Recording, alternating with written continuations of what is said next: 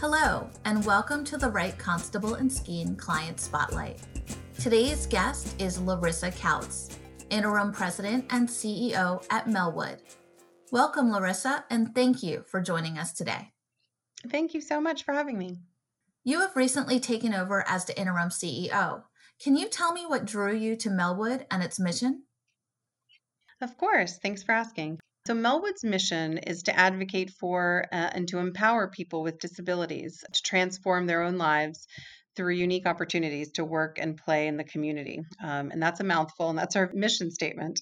A large part of what we do is disability employment, and we both employ people with disabilities in the work that we do for the federal government, as well as do pre-employment training, day services, day programs. We do a camp for children with disabilities. So it's quite a broad mission and footprint in the DMV. And what made you decide to come and join Melwood? Oh, yeah, sure. So before I came to Melwood, I was in big law. I was a tax lawyer actually for about 10 years. And I was looking to find a job in-house with preferably a nonprofit whose mission I was attracted to. And when I saw sort of Melwood was looking for an internal general counsel, I immediately wanted to come here because my personal backstory is that when I was growing up, my parents actually both had disabilities, and they struggled for my entire childhood to find employment. My dad held several jobs at a time to keep, food on our table, and so knowing that there was an entity out there that was looking for opportunities to train, to employ, and to help find career paths for individuals with disabilities. If we had had that opportunity while I was growing up, if my parents had had a Melwood, we would have had a very different experience growing up.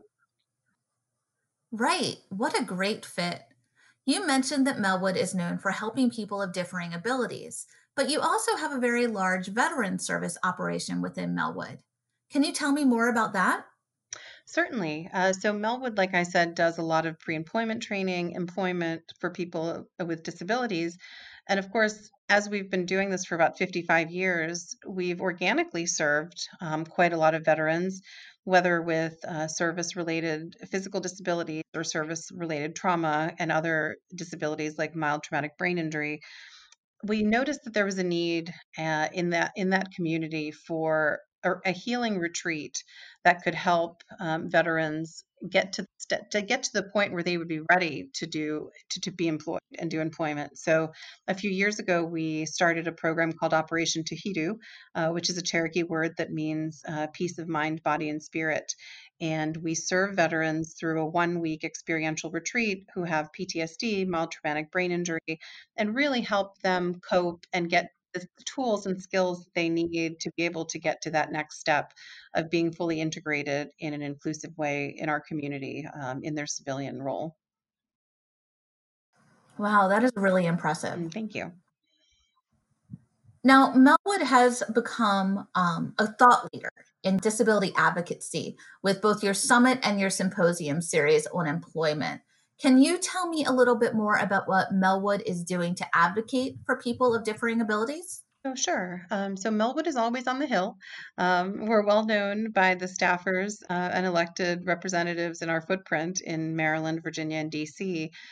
And we noticed a few years back that even though we'd been advocating for individuals with disabilities for a very long time, and there certainly are a lot of other organizations that are also advocating, a lot of us are doing that in silos. The nonprofits are doing the best to do self advocacy, kind of grassroots advocacy. Private employers are starting up programs to employ people on the autism spectrum. The federal government has the Schedule A program and is focused on also employing people with disabilities. But we think it takes a village to do that. And the only way we can do that is by having all of those pieces come together. And so I'm very proud of Melwood that we've been acting like a convener and a thought leader in this space by starting first. We started with a legal and policy symposium. This is our third year doing that, and our summit. This is our second year doing this, the workforce breaking workforce barriers summit, and focusing on how can the private employers, the federal contractors, the government, and the nonprofits all work together to advance this cause together. And it's been amazing to see, federal agencies come together and talk about the barriers that they face in trying to recruit and attract talent, to make it truly an inclusive workforce. And we're happy to continue doing that this year. We'll be doing that in September and October and November of this year as well. And that is actually a great segue to my next question. How has Melwood been impacted by COVID-19? These have been really tough times, in a lot of ways. And, Melwood, like any other organization, has been greatly impacted, particularly in light of the types of services that we offer and the participants that we serve. So I'm very proud of how Melwood has been resilient and adaptive during this time. Our employees have been incredible and have learned to work, in very different ways and in very different places. In terms of our community service programming, we serve 2,500 individuals every year in the Washington D.C. area, and a lot of that service is in person. In fact, I'd hazard a guess that most of it before this time has been in person, and now we've had to pivot to really try to provide those services virtually, during sort of the quarantine times, and now that we've reopened a lot of our in-person programs. Now we have to obviously do it in a very different way. We have smaller pods of individuals that we work with. We have to socially distance, and we've been lucky that we have a good amount of property. We have 5 different locations around the DMV, and we've been able to spread out our programs so that we can do it safely. But that was a financial hit, in terms of our programming and the reimbursement funding that we get for our programming. On the contract services side, where we have federal contracts and provide services to the federal government, we're lucky that our services are mostly in the essential kind of workforce space. We do custodial, landscaping, total facilities, maintenance for 65 different federal locations, around Maryland, Virginia, and DC. And so most of our employees, have been able to continue going to work. And I've been very proud that Melwood has managed to keep most of our employees not only employed, but even those who have had to stay home because the kind of work that they do can't be done during this time. We've been able to keep them paid. We've been able to keep their benefits whole.